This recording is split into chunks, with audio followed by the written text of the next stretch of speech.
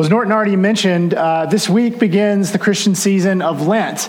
Now, depending on your background and your history, you may or may not have ever heard of or celebrated Lent before. And that doesn't matter whether you grew up going to church or not, because Lent is one of those things in the Christian tradition that not all churches practice, that not everybody observe.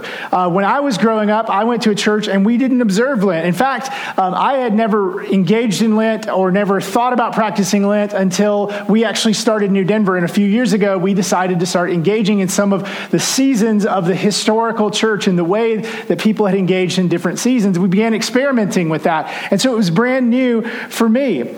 And when we started, it was a little bit of an odd thing, because I always thought, like, that's just something that the Catholics do. Like, we don't do that. We're Protestants. We're independents. We're non-denominationalists. But as we learned more and more about the purpose of Lent, we were drawn into wanting to practice it more and more. So what is Lent?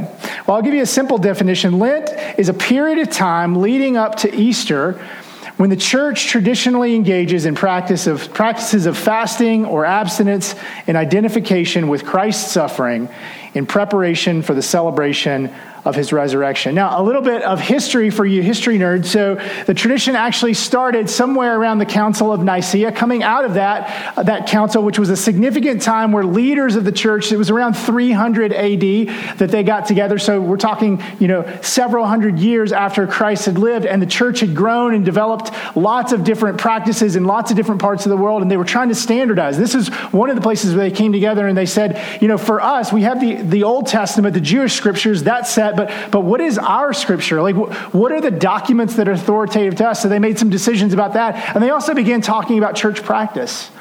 And a lot of people had been going through periods of fasting, times where they would give things up, give up eating particular meals or give up particular kinds of food as a way of identifying with Christ's suffering leading up to Easter.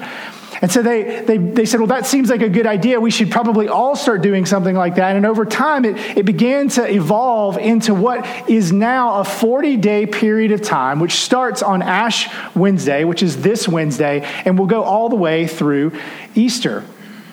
Now, you may be sitting here today, if you're not a church person, if you didn't grow up in church, or maybe you're new today, or you don't regularly attend church, somebody invited you, terrible day invites you because it's freezing cold. But if you're not a church person, this may be one of those times where you're wondering, what is the deal? Why don't Christians do it all the same? Like, you believe the same thing, right? Like, you believe in Jesus, and you have the same Bible, but there's all these different churches and they do things different ways. What is the deal with that? Great question. That is a really good question. We just finished a series called Frequently Asked Questions where Norton tackled all those. Maybe we'll put that one in as like another one in the future. Why are there so many different churches and why do they do things so many different ways? It's a complicated question, but here's a simple way I like to think about it. Jesus said from the beginning that his followers were like his family. They weren't a biological family, but it was a family of choice. People who were choosing to come alongside him and follow him. And he said, you're my family. And over time, that family has multiplied through the centuries to us. And just like your family and my family, we all have different traditions. I'm guessing you don't celebrate holidays or do things in the same way as your brothers and sisters or your cousins. Now, we're talking about thousands of years that have gone on, and people have just chosen, because of personal preference or conviction, that they want to follow Jesus in a particular way. So we have all these churches with these different traditions. So the question is, for us at New Denver, why did we choose, it wasn't a core part of our tradition. We don't have a denomination. We don't even know who tells us we have to do that. So why did we choose to start observing Lent when we started several years ago? Well, I think there's a few really good reasons that we do it here at New Denver. The first is observing Lent every year. It helps create a rhythm for us as a community. So observing the two primary seasons of the church calendar, which we do, which is Advent, which is the 40 days leading up to Christmas, and Lent, which is the 40 days leading up to Easter, it creates a rhythm in our year. It creates a rhythm in our spiritual life. In the same way, already in your life, there are significant markers that form a rhythm. If you have kids, when kids go back to school and when they get out of school for the summer, that affects your life and it creates a rhythm. For some of you, it's your favorite sports teams. Your sports teams create a rhythm for your life, and you orient and you do things differently in different seasons of time. For some of you, it's ski season. When ski season comes, your life changes. You begin doing things differently. The same is true for us with our spiritual life. We feel like observing these two significant celebrations of time really help us create a rhythm in our spiritual life. The second reason is observing Lent builds anticipation and expectancy for Easter. This is one of the things that I love most about Lent. When I grew up and all we had was Easter, it was like Easter would come and go like any other Sunday. You could just easily miss it. The only way sometimes I knew that as a kid that Easter was coming is they started selling Peeps in the grocery store. And so with Lent, we begin 40 days out saying, Easter is coming. Easter is coming. And it forces us to think. The third thing is, I think it causes us to think about some of the darker and the more difficult aspects of our life.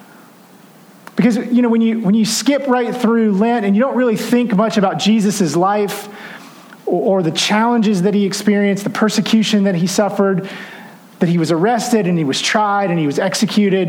When you don't think about those parts of his journey, when you just jump right to the celebration, it can sometimes make it feel like as a church, we're just doing a spiritual pep rally.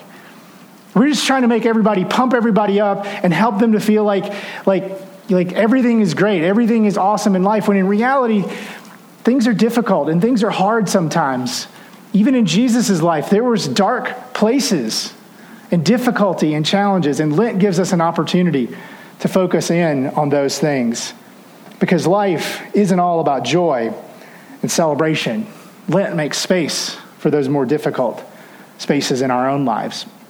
And we observe Lent in New Denver because I think it is a great way for us to reset our hearts, to reset our minds, to reset our souls, because it's so easy for us to get out of calibration, where we get busy. I mean, Norton already said that this morning. We're all really busy, and Lent is one of those times. The rhythm of Lent's coming every year, and the way that we choose to observe Lent, one of the things that we encourage people to do is to give things up and take things up. That's the language that we've used around Lent. It's a time for giving up and a time for taking up. It's a time for letting go of things maybe that we've enjoyed or that are good things, but we want to distance ourselves from. Maybe they've become too important in our life. And this could be foods. It could be taking some time during the week to not eat a meal just to be able to identify with Jesus' suffering.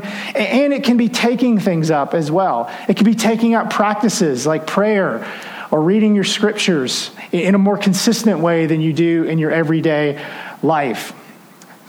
This year, we would encourage you to think about taking up something that we're going to do together as a community on Sundays. We're going to take up over the next 40 days. Over the season of Lent leading up to Easter, we're going to take up going through the book of Luke.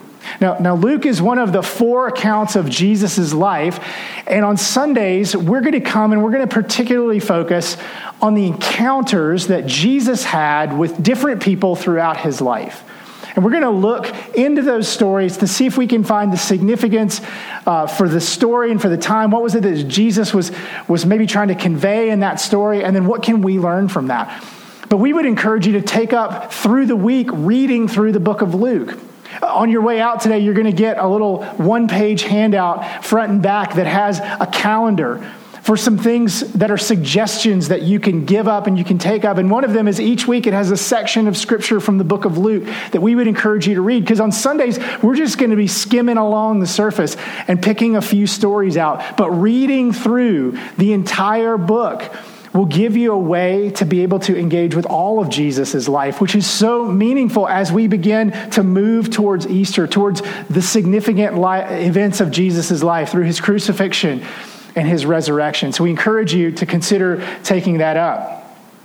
Now, today we're going to jump right into the story of Luke, and we're going to jump right into one of the stories of Jesus' life, and we're going to jump right into a really weird one. I just decided to start us off with a really weird one because it's a great story, and I think it gives us a great insight into why Lent is so important. So we're going to jump right into it this morning by going to the book of Luke chapter 4. Book of Luke chapter 4. If you have a Bible or you want to pull your phone out, you can do that. It's page 717 on the black Bibles at your seat, and then we're going to actually put the verses on the screen as well, so we'll have those for you.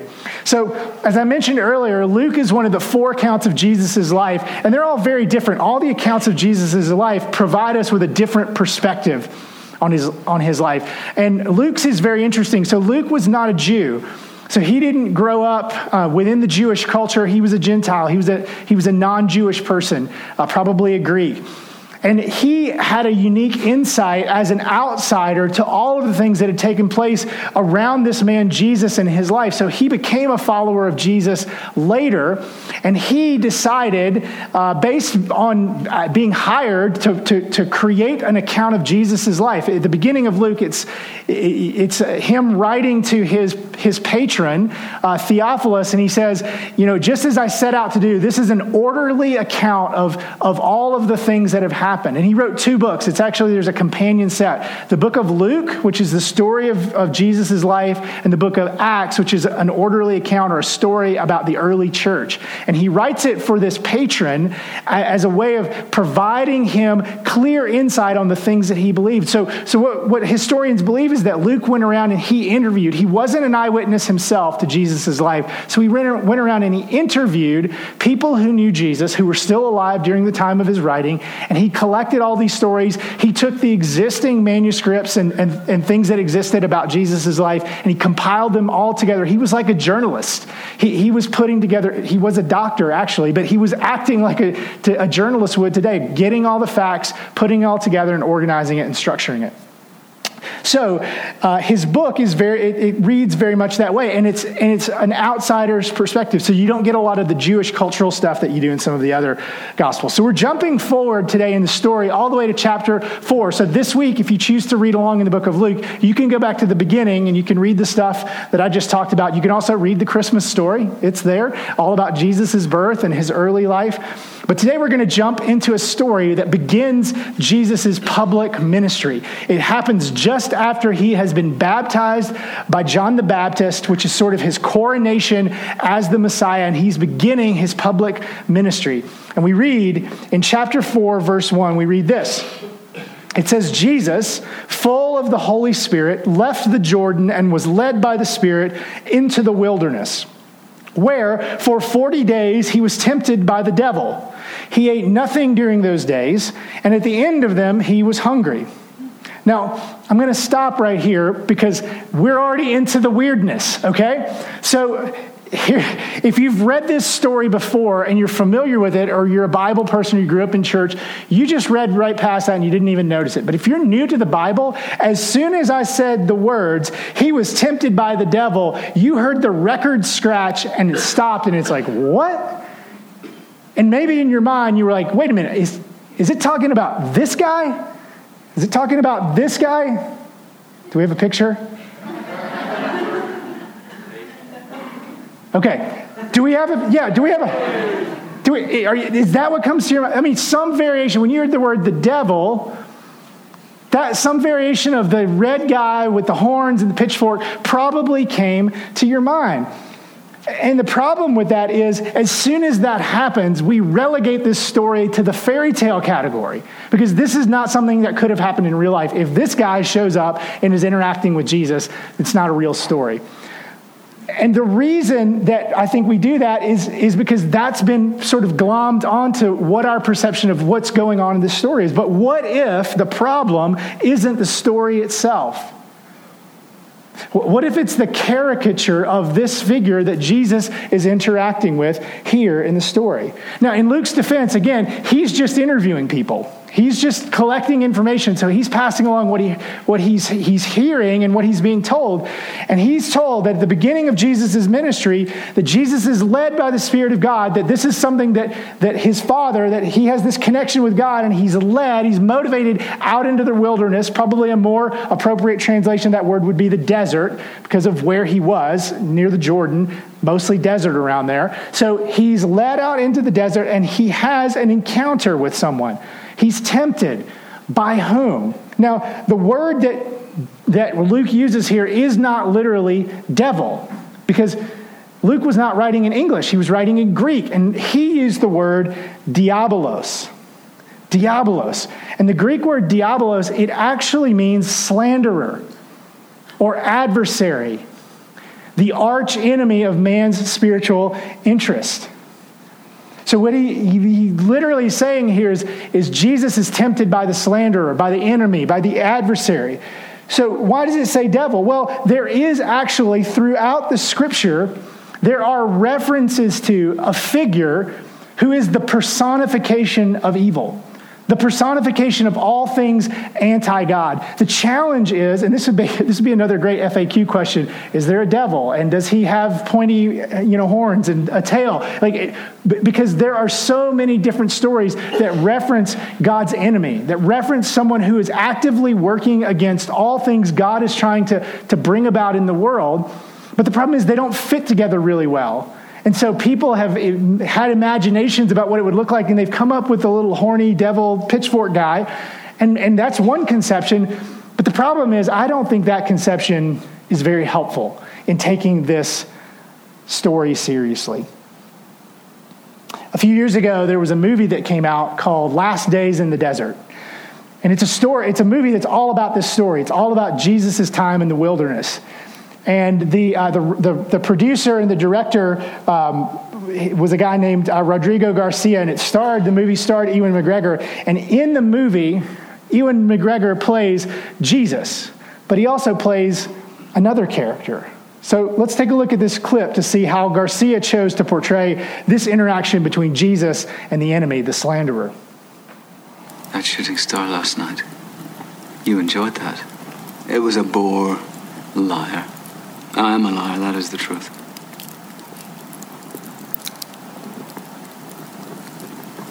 I've seen every shooting star since the first one. Every flash of lightning. I've heard the last gasp of each thing that ever lived. Nothing's interesting anymore. Nothing surprises you. Not a thing.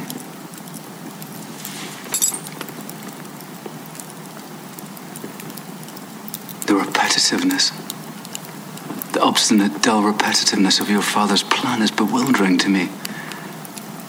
The same lives lived over and over and over and over again. Is there a plan? It all has to turn into something. It has to pour out into something, but into what? And that's my weakness. Curiosity. So in the movie, Ewan McGregor plays Jesus, and he plays the enemy, the tempter. Now, I'm not saying that's how it was, that's literally how it happened in the story. It's an imaginative conception of what might have been going on in this kind of story. And that, for me, is way more helpful than thinking about the guy with the horns and the pitchfork. Because I can't imagine a guy showing up in my life and tempting me wearing a red suit, a devil costume. I can imagine wrestling with myself and something compelling me towards God and away from God. So I think it's a brilliant way to convey this idea of Jesus interacting with a kind of mirror image of himself while he's out in the wilderness, out in the desert. And so reimagining this interaction in a new way may also hopefully retrieve this story out of the fairy tale category for us. So with that as a backdrop, I want to continue reading about the interaction. If we can set the red devil pitchfork guy aside for a second, we're going to continue to read the interaction.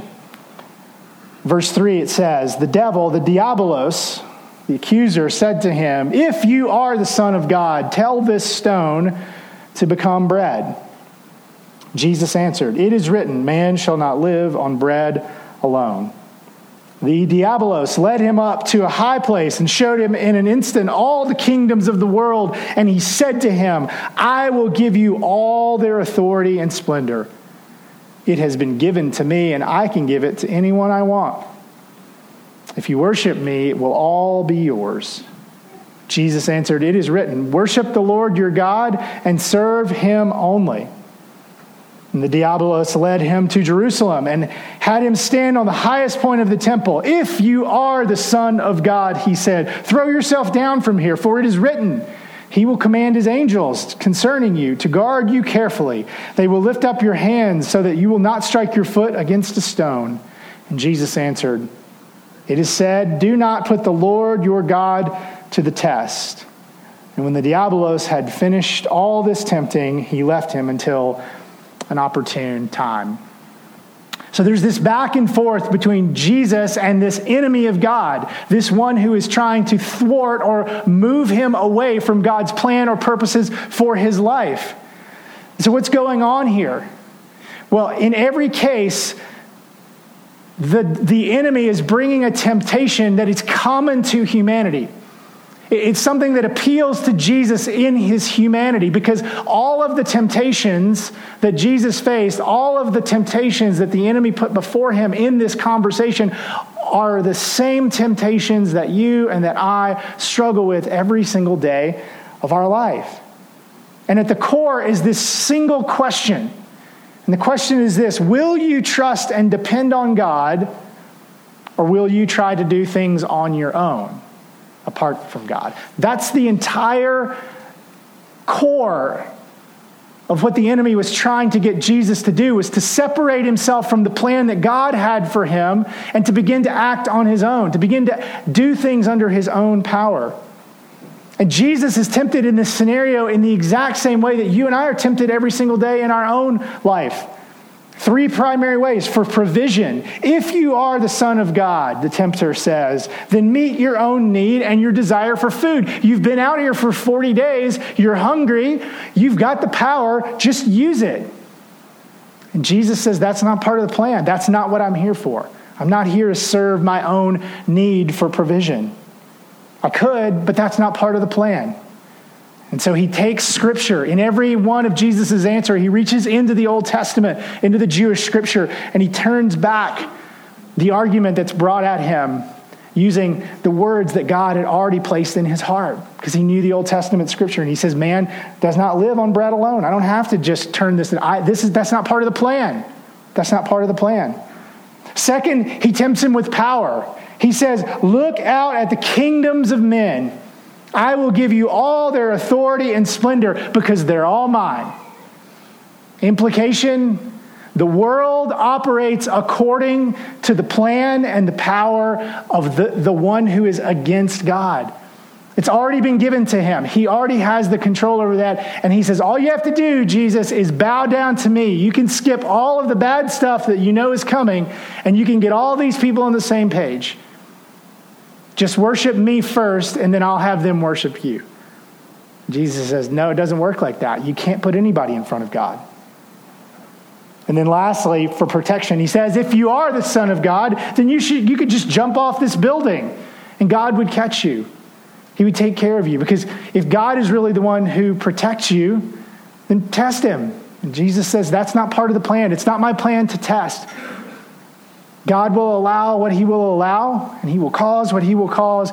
I am not going to put God to the test. That's not part of the plan. And in every temptation, Jesus passes the test.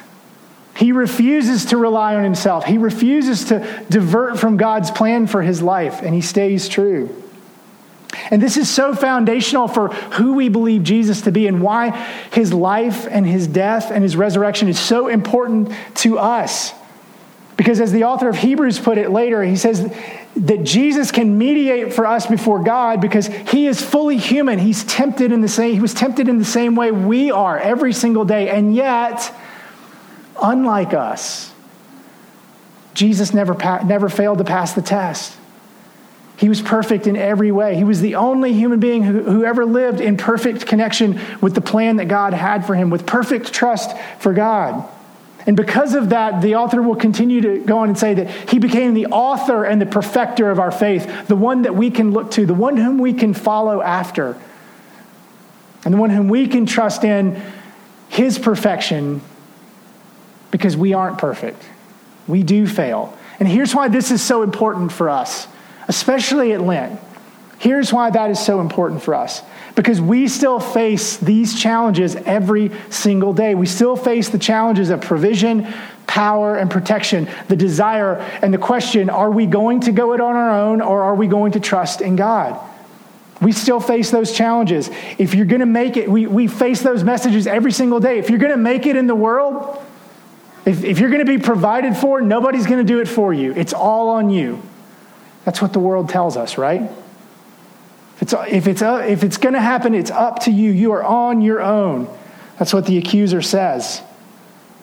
If you want to amount to anything in this world, you better get on it, and you better start climbing the ladder. You better start leveraging all of your privilege, all of your opportunity, all of the power that you have to serve yourself and the things that you care about, because nobody else is going to take care of you. Power is meant to serve ourselves, we're told. And we're told, trust no one. Trust no one, because everyone is dangerous. The world is a dangerous place. And if you're going to have security and protection, you've got to take care of yourself. And the enemy doesn't come in the form of a red devil with a funny suit and horns and a pitchfork. The enemy comes to us in the form of advertising every single day that tells us you're not enough. You don't have enough. If only you had that new Mercedes or BMW, then you would be happy. If you could get the new iPhone, then you would have it all together. If you had a bigger house, then you would feel better about yourself. If you could get some new clothes, then your identity would be secure. Self-help books that tell you that it's all inside of you. All you have to do is gut it out and be the better version of yourself. Just work harder. The enemy comes to us through the entertainment that we watch every single day and tells us that the rich and the powerful are the ones who are really important. They're the ones who have it together. They're the ones who matter the most. And what matters is getting that acclaim and people paying attention to you and how many Twitter followers you have, who has the biggest income, who has the most political connections or business connections. That power is the most important thing, and then we're to use it to serve ourselves. And the enemy comes through a 24-hour news cycle that says you are not safe. Around every corner, ISIS is lurking, waiting to destroy you. The enemy comes through politicians who promise that if we just build a bigger wall, we'll be safe and we can sleep better at night. If we invest more money in bombs, national defense, then we'll feel safe. But feelings of safety don't come from all of those things, do they? We just keep investing in more. Every day we're faced with the same question that Jesus faced in that encounter in the devil, and it's this: will you, will I, trust and depend on God, or will we try to do things on our own, apart from God? And Lent is an opportunity. It's an invitation to begin to see our lives differently. It's an invitation to begin cutting out the noise of our life and begin focusing on, again, the call to follow after the way of Jesus, to connect our lives to God in a way that leads us towards his plans for us. It leads us towards trusting in him for all of the things that we need and want, for our provision, for our power, for our protection, that all of those things ultimately come from God. It's an invitation to practices of giving up and taking up that help us to focus on those, on finding that connection with God. And historically, people have tended to use Lent as a way to fast from things that are good things that they maybe enjoyed, but things that were a distraction.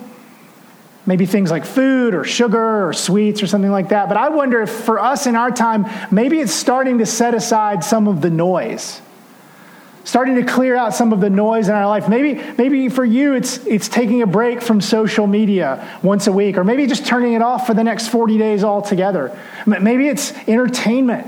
Maybe you just need to set aside a time, one day a week, or maybe a whole week at a time where you just don't watch any movies or Netflix or television or anything.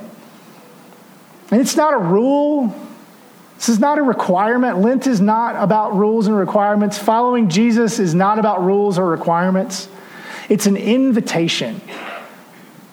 It's an invitation to find the rhythm that God calls us to in our life. And it's not about rules or regulations. It's like a song. And the way of God is like the beat, like the drum beat that's always there. It's always playing. And it drives us forward. It moves us in a direction when we align our lives around it. But the problem is we begin to add other things into our life. Things that are playing in a different beat. These are good things that we enjoy. They're good tunes in and of themselves. But then we add more and more and more until there's just this chaos in our life and we feel like we're drowning in it every single day. And Lent is an invitation to stop and find that rhythm again. The rhythm that God calls us to. The rhythm that's always playing if we'll just listen and align our lives